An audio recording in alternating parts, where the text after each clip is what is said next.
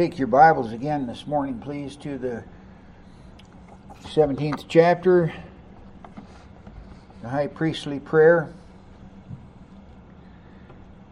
of the Lord Jesus Christ, just before he goes across the Kidron and enters into the Garden of Gethsemane. This is recorded in John chapter 17.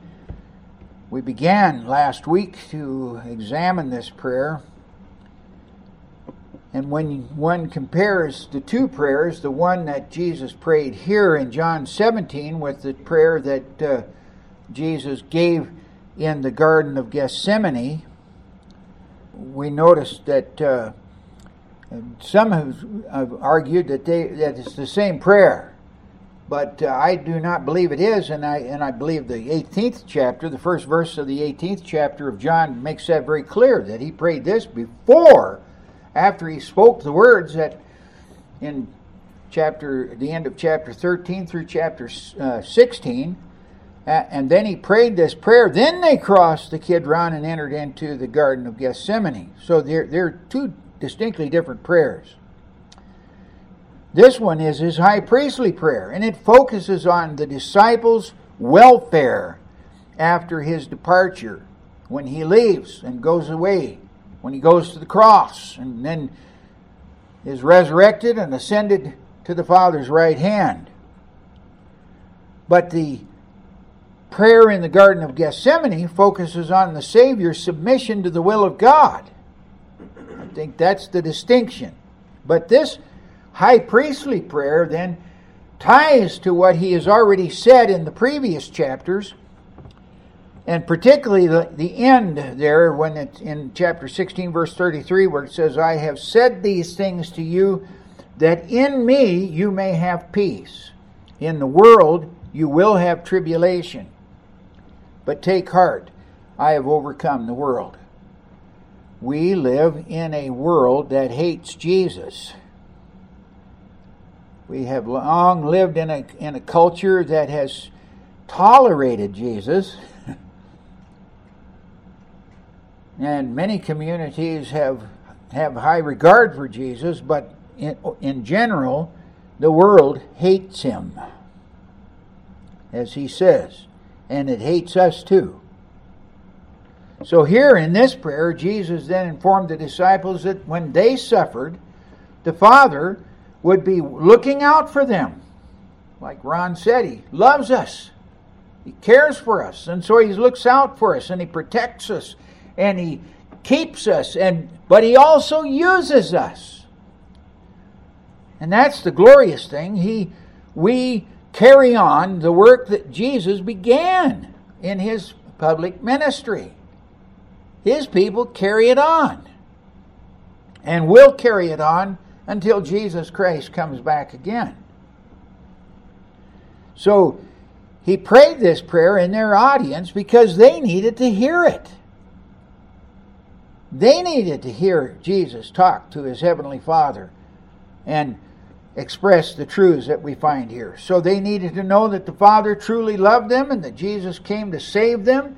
And they also needed to understand that Jesus' departure would not leave them without help. But the Comforter would come, the Holy Spirit, whom the Savior would send in his name. And he would become their companion, and he is our companion. And you had better be walking in the Spirit if you're a Christian. You have the Holy Spirit. He has been given to you as a helper, as a partner. And we are commanded in Scripture, walk in the Spirit, and you will not fulfill the lusts of the flesh. It's not a manifest by all kinds of weird things either. Jabbering in unknown tongues and jumping up and down and stiff-legged or all that. It is practical, real help in our Christian life as we live out the truth of Scripture. In fact, the Spirit of God guides us in all truth. This is the truth. He's the Spirit of truth. This is the truth. Jesus is the truth. The Word of God is the truth. So then, as we previously noted there in John chapter 17, this John chapter 17 can be divided into three sections. We have three sections here.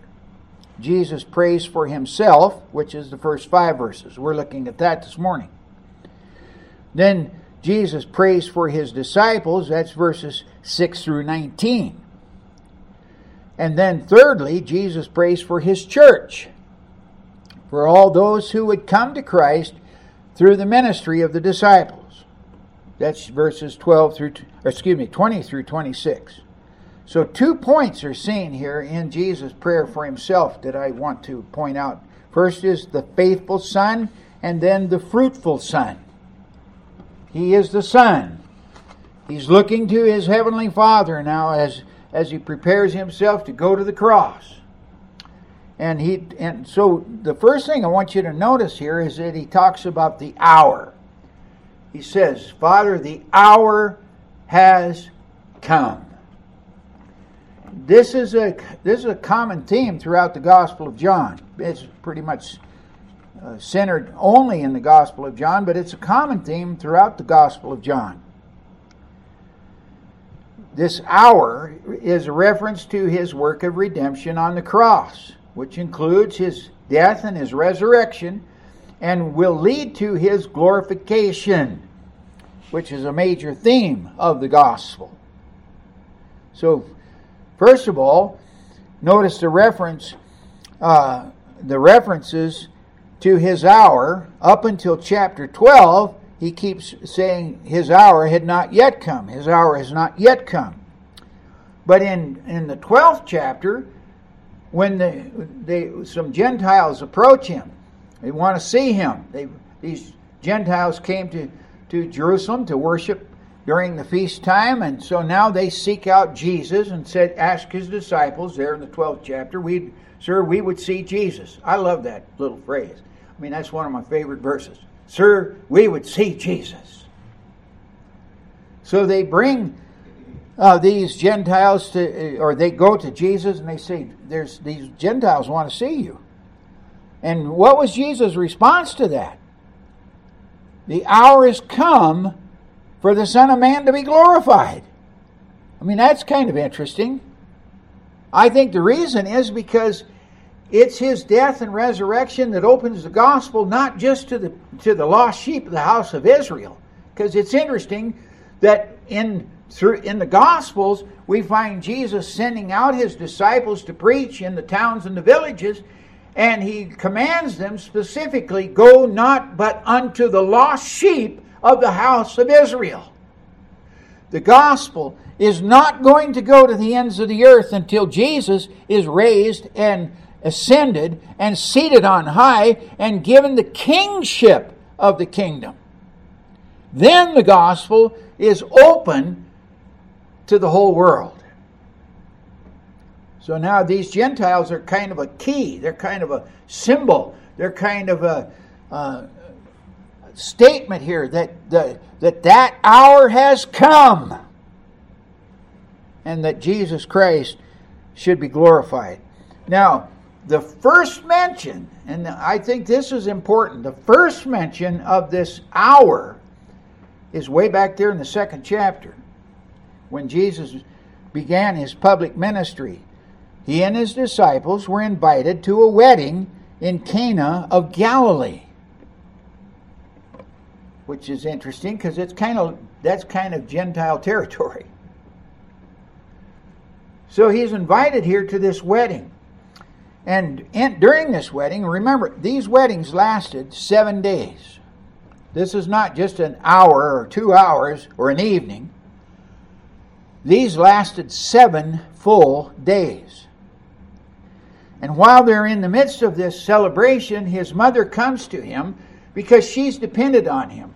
And the reason she's dependent on him is because I think Joseph is gone by this time.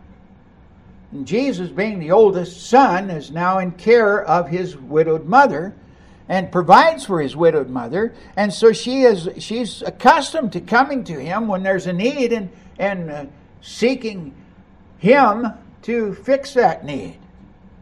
So this is what happens at this particular point. She comes to him and advises him that the wine had run out. Now, that's also interesting. because wine was a very significant and important part of a wedding celebration. So if you're going to cater a wedding that lasts for 7 days, you want to make sure that you have adequate supplies. We don't know where in the this 7 days this occurs, but it's obviously it's an important problem, and it's a failure here. And she comes to Jesus because I believe she expected her son to somehow fix it, which also tells me that Mary probably had some role in it. Maybe it's a relative that's being married here. It's the bridegroom's responsibility to provide for the wine. So, but she's concerned about it, and she comes to him and she says, the wine has run out. And she expected Jesus to intervene. But here's the interesting response. And it's initially a denial. Woman, which, by the way, it's a rebuke here, but this term, woman, is a term of great respect. But it's interesting that it is also telling her that her relationship to him has changed. She may be his mother, but she is not.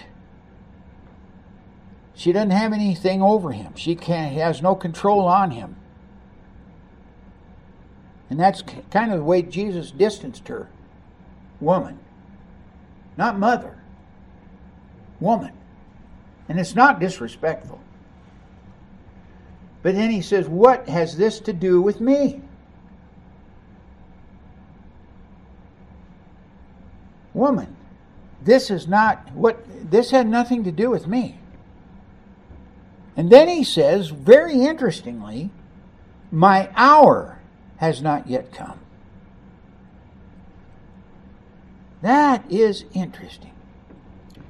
So this first mention of the hour is without any immediate or obvious reference.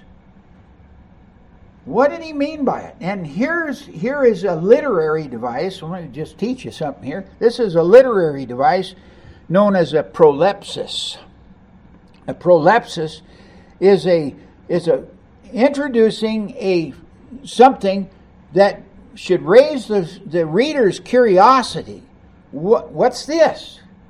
And then as the story progresses and it's filled out, then the reader's interest, oh, here it is again, oh, here it is again, oh, here it is again, to give information on. Because the hour is important to John and his readers, and he wants you to follow it as it's developed throughout the gospel. So in this initial reference here to the hour, Jesus intended that Mary should understand, and I think this is very important, that she has no claim on him. You can't just come up and ask me to do whatever you want me to do anymore. I used to do it. I was your son, I am your son, but our relationship has now changed. I'm no longer just your son. And the significant thing is he's God's son. And the Father's authority is all that matters now. And his will, it's his will, which is now the son's sole duty. Is the Father's will your sole duty? See, if you're a child of God, he's made you a son. That's what John tells us in John 1:12 there. That's an amazing truth. Now are we the sons of God. And it does not yet appear what we shall be, but we know that when he shall appear, we shall be like him, for we shall see him as he is. We are sons of God. And therefore, the will of God should be our sole interest. John chapter 6, verse 38. I have come down from heaven, not to do my own will, but the will of him who sent me. Can you say that? However, see, his hour has also great symbolic significance. And I don't believe this is an accidental situation. God has designed this for a reason. And John, although we don't see it immediately, when we study it out, it really becomes an interesting thing. And there are three things that I want you to see about this. It has a very symbolic significance. But the primary question is, what does his hour have to do with the shortage of wine at the wedding feast? That should have provoked your thinking, and then you should have been seeking what is involved here. So Mary's request on the surface here is just a mundane request. The wine ran out. Will you do something about it? But the failure also has serious consequences for the bridegroom. He could even be sued by the bride's family for it.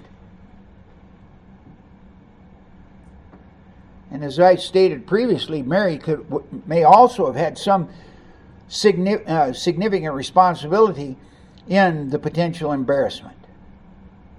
But Jesus' response takes it to a far deeper level, which is kind of typical of Jesus. So first of all, Mary wanted the host to suffer no humiliation. But Jesus saw this lack as reflecting the spiritual condition of the nation. The wine has run out. If you study the prophets, you'll see why. He remembered what the prophets predicted about the age to come, the Messianic age. See, there's this age and then there's the age to come. The Messianic age would be a time when the wine, which I believe is a symbol of spiritual vitality, would flow liberally. So we read in Amos chapter 9, verses 13 and 14. The mountains shall drip with sweet wine, and all the hills shall flow with it. And I will restore the fortunes of my people Israel, and they shall rebuild the ruined cities and inhabit them. In other words, spiritual prosperity. And they shall build or plant vineyards and drink their wine, and they shall make gardens and eat their fruit. God says this is going to be a time of abundance and prosperity. The Messianic age. But just read the Gospels and see how far Israel had fallen away from God, that they even reject God's Son who comes in their midst, and which, by the way, was illustrated in the parable of the vineyard. The king who had made a great vineyard and left it to the vine dressers and went away. And when it was time to seek fruit from the vineyard, he sent his messengers to them, and they threw them out of the garden, sent them home empty. Sent prophets to them. Some they killed. And then the owner said, I'll send my own son.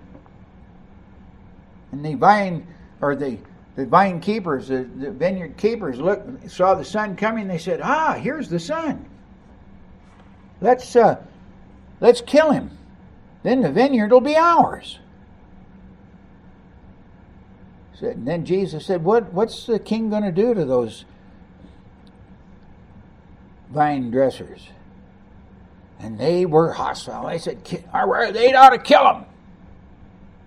But then they got to thinking about it. I think he was talking about us. Yeah. Then secondly, here the wedding itself. It's interesting that Ron should bring this up at the table again. I'm always amazed.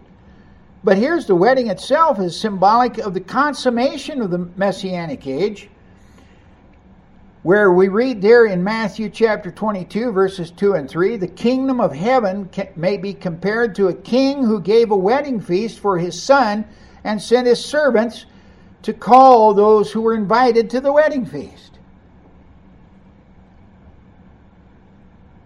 And here again, the parable notes that those invited, I think, is Israel.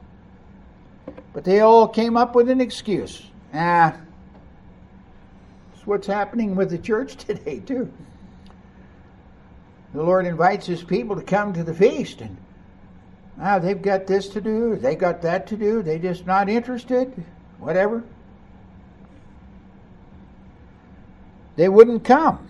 So what did the king do? He said to his servants, go out into the highways and byways and find whoever's out there.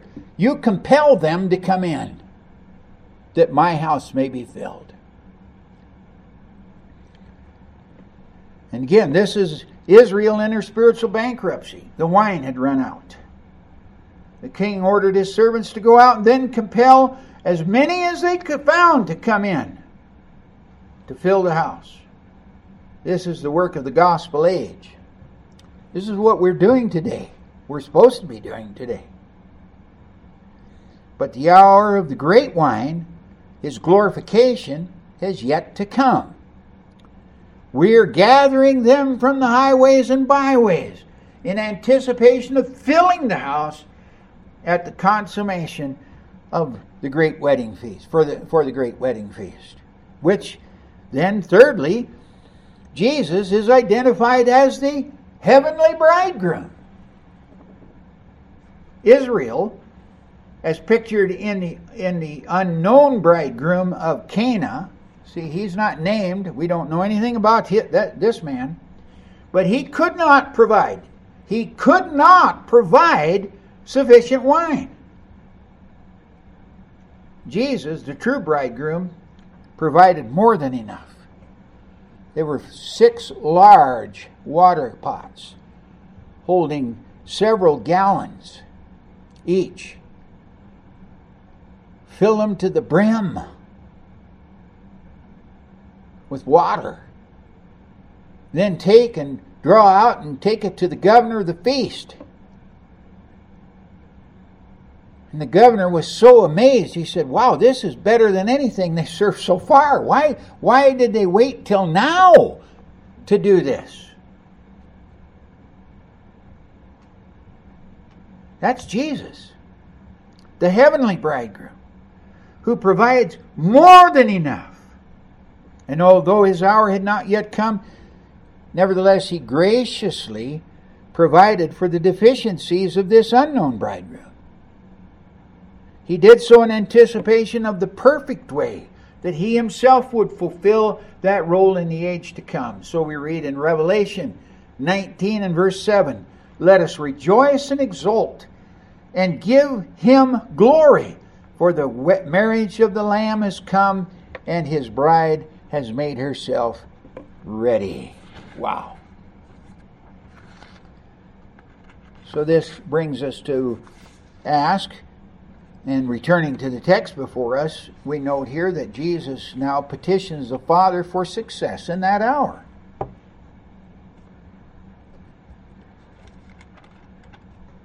When He says, Father, the hour has come, glorify your Son, that your Son may glorify you. So He's acknowledged that His hour had come. But He did not ask, and this is important, Jesus didn't ask that God would strengthen Him or enable Him or sustain Him in that hour. He doesn't ask to escape the hour. Well, you say, wait a minute, wasn't it in the Garden of Gethsemane that He said, if it be possible, if you are willing, remove this cup from me? That's Luke chapter 22, verse 42. Jesus, but I believe that what he said there was not that He was really wanting the cup to pass, but that He was anticipating the awful suffering that awaited Him and naturally recoiled from the horror of it. Lord, is there another way? But then He immediately adds, nevertheless, not my will, but yours be done.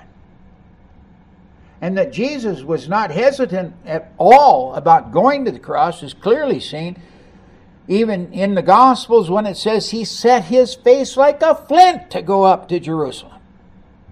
He knew what awaited him. But he knew it had to be done. Jesus was fully determined to follow through and to redeem a people for his name. Even in the instituting of the Lord's Supper, which happened that very evening. Notice that. He picked up the cup of redemption in the Passover celebration, and he said, "This cup is poured out for you." Not, "This cup will be poured out for you." This cup is poured out for you. And what is that cup? It's the new covenant in my blood. My blood poured out for you. No, he treated the act as if it had already been accomplished. And then his sole petition, glorify your Son. And as we've already stated, the hour, he had already stated, in chapter 12, verse 23, the hour has come for the Son of Man to be glorified. Now, Lord, do it. Glorify your Son. And what does that actually mean? What is it? I really believe that it has to do with the death itself. For he said there in the 12th chapter, unless a grain of wheat fall into the earth and die, it remains alone. But if it dies, it bears much fruit. That's verse 24 of chapter 12. He explained that then he goes on to explain that self-preservation is not in view here, that it leads to self-destruction. So this is his comment. Whoever loves his life loses it. If he's interested in self-preservation, that's not going to work. And the same thing is true of you and I as believers. Self-preservation leads to destruction. Whoever loves his life loses it. And he rejected it. He said, "Now is my soul troubled, and what shall I say? Father, save me from this hour? But for this purpose I have come to this hour." That's verse 27. And at this point he prayed, "Father, glorify your name. The seed must die for the fruit to come. Lord, let it be. Make it happen." So how would the Father glorify his name in that hour? And the answer here is God is sovereign in all things. Even in our troubled times. Even when we scratch our heads and wonder and say, what's going on? What's going on with this person? And what's going on with that person? And why isn't so-and-so here? And so forth. God knows. He's sovereign. So he asks the Father to make it work. His death. To succeed in the Father's purpose. So we read there in Isaiah chapter 53 again. Verses 10 to 12. Yet it was the will of the Lord to crush him. He has put him to grief. When his soul makes an offering for guilt, he shall see his offspring, that is, the fruit of Christ's death. He shall prolong his days by raising him from the dead. The will of the Lord shall prosper in his hand, and out of the anguish of his soul he shall see the fruit of his suffering and be satisfied. See his seed, the fruit of his suffering, and be satisfied. And by his knowledge shall the righteous one, my servant, make many to be accounted righteous. And he shall bear their iniquities. Therefore I will divide him a portion with the many. and he poured out his soul to death. That's why Jesus said, this cup is the new covenant in my blood, which was shed for the many. Because he poured out his soul to death, and he bore the sin of the many. Wow. So we read in Revelation 7, verses 9 and 10. After this I looked, and behold, a great multitude that no one could number, from every nation, from all tribes and peoples and languages, standing before the throne and before the Lamb, clothed in white robes, with palm branches in their hands, and crying with a loud voice, Salvation belongs to our God, who sits on the throne, and to the Lamb. Yes, the Lord answered his prayer. 3 things result from his dying. As we read back there in John chapter 12, verses 31 and 32. 3 things. Now is the judgment of this world. He said, my hour's come. Okay, here's what's going to take place. The judgment of this world.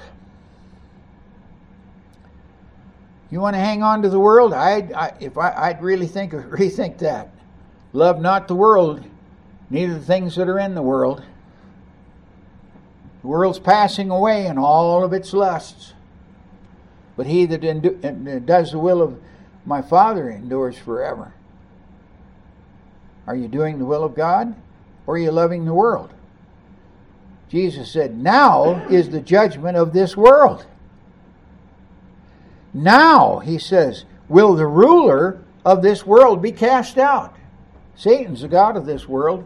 He tried to give all the nations to Jesus there in the temptation, and Jesus said no. He said, all you need to do is fall down and just worship me. We're out here in the desert all by ourselves. Nobody will even see it. No, thou shalt worship the Lord your God, and him only shall you serve. So now he's cast out. And then thirdly it says, and when I am lifted up from the earth, that's his resurrection and ascension, will draw all, that is the redeemed, people to myself. So the purpose of the petition, glorify your Son, is followed then by a purpose clause. That, it's a henna clause there, in order that the Son may glorify you. So the glorification of the Son was not an end in itself. In other words, the Father's glorifying the Son would result in God's being glorified. The Father made the death of Christ to succeed in its purpose, as we noted above. So the Son sought glorification for no other purpose but the glorification of the Father. And that's how we should be living our lives as well. Lord, glorify yourself in me. What can I do to bring you glory? Because that's the only thing that matters in eternity. Well, everything I put out in my energy for this world is going to come to nothing. And when it's all said and done, it's burned up and gone. But what I do for the Lord is forever.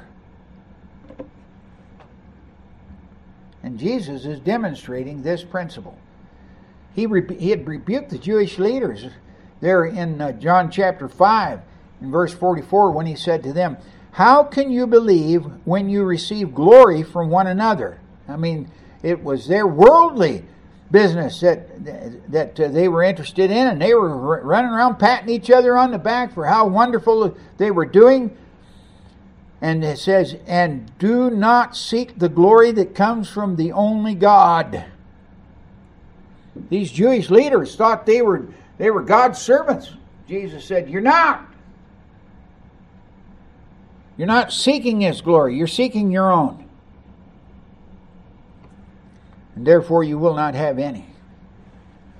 So the argument then of the petition follows. The prayer then should be supported Always, when we pray, we must support our prayers with biblically supported argument. Why God should hear that prayer and answer it. And the petition then is linked to the argument with the word since, or like, or as. And I like the translation, just as you have given him authority over all flesh. So let me just reread that here. Glorify your Son, that your Son may glorify you, since, and it's since in my Bible, or just as you have given him authority over all flesh, to give eternal life to all whom you have given to him. So 5 things here, very quickly. Number 1, his relationship to the Father. Your Son is expressed. Here's my standing. I'm your son. You need to hear me, because I'm your son. This day have I begotten you. In Psalm 2. Then secondly, the commission and the goal of the work is stated. That he should give eternal life. This was the plan of God before the creation of the world. Because notice, even as he chose us in him before the foundation of the world, that we should be holy and blameless before him. Ephesians 1:4. Then thirdly, those chosen in Christ before the foundation, that is, all whom you have given to him, are then regarded as a trust. Lord, you gave them to me. They are a trust from you. My business is to take care of them and to guard them and to see to it that everything you want for them is accomplished. They were given to Jesus as a trust. So, fourthly, in light of this trust, this trust planned before the ages, Jesus declared his obedience to the Father in carrying out the task. I have glorified you on earth. I took the trust that you gave me. I have obeyed you and everything in it. I have kept these people for yourself. And he'll state that later in the prayer. So he's called the disciples. He's discipled them. And these are the ones who will carry out the kingdom work when he ascends to the Father's right hand. And then fifthly, his obedience was successful. I have finished. Not I will, or I plan to finish, but I have finished the work you gave me to do. That's verse 4. And then clear down in verse 10 and verse 22, I am glorified in them. Because I did what you asked me to do for them, and now, therefore I'm glorified in them. So this one petition established Jesus' claim in the eternal plan of redemption, that there is no embarrassment between the fact that God has sovereignly chosen a people for his name, redeeming them for himself, and then his purpose to give a general call to all sinners through the gospel, and subjecting those who refuse that gospel to his eternal wrath. So then, let me close very quickly here with the fruitful son. The Father's will was clearly upheld in the prayer. Jesus uses past tenses since his determination was to complete the task, and it was certain. 2 reasons are given to demonstrate this resolve. Number 1, his authority over all flesh. In John 5, Jesus expressed his authority to grant spiritual life to the ones to his own, and then in a final resurrection to raise all the dead either to eternal life or to eternal punishment. That's what he said there in John 5 verse 27. The Father has given him authority to execute judgment because he is the Son of Man. Jesus is the Son of Man, the one described in Daniel 7 as receiving a kingdom And so we read there also in Psalm 2, verse 6. As for me, I have set my king on Zion, my holy hill, and I will tell the decree. God said to me, you are my son. Today I have begotten you. No wonder Jesus could command all his disciples there in Matthew 28, 18 to 20. And just 18 and 19 here. All authority in heaven and on earth has been given to me. Do you believe that? It's not in Washington, D.C. Jesus Christ has all authority. And what is his command to you? Go and make disciples of all nations. And then his responsibility to give eternal life to those given him. To do this, he manifests the Father's name to them. Then he prayed for them, not for the world. That's verse 9. And then he desired and willed that they should be with him in glory. That's verse 24. So eternal life then is defined here. It says, and this is eternal life, that they may know you, the only true God, and Jesus Christ, whom you have sent. So eternal life then is defined as knowing, and this is important too, very important that you understand. It's knowing the only true God through the Son. Knowing is an intimacy. It's like the Song of Solomon talks about. There's an intimate relationship with the Father and with the Son that is continuous and dynamic and not just mere information. It is a personal walk with God. It is also eternal, not temporal in nature. So let me ask you the question. Do you know the Father in that personal, intimate way? Do you desire to dedicate your whole existence to the one the one eternal purpose of God, the kingdom of God? And are you doing the will of God in obedience to the Son in every aspect of your life? Is Jesus truly the Lord of your life? Father, what a prayer. And Father, as we have gathered here this morning to consider that prayer, we ask, Lord, for the Spirit of God to open our hearts and our minds and our eyes to it, that we may see ourselves in it. And I would pray that if there's one here who does not know you personally, who has never been born from above, who does not have that assurance of salvation in his heart or life, Lord, that you would save them today. And for your people, Lord, as we go out of this place, to resolve in our hearts that we will also, like Jesus, want to do the will of God. And we'll praise you for it in his name.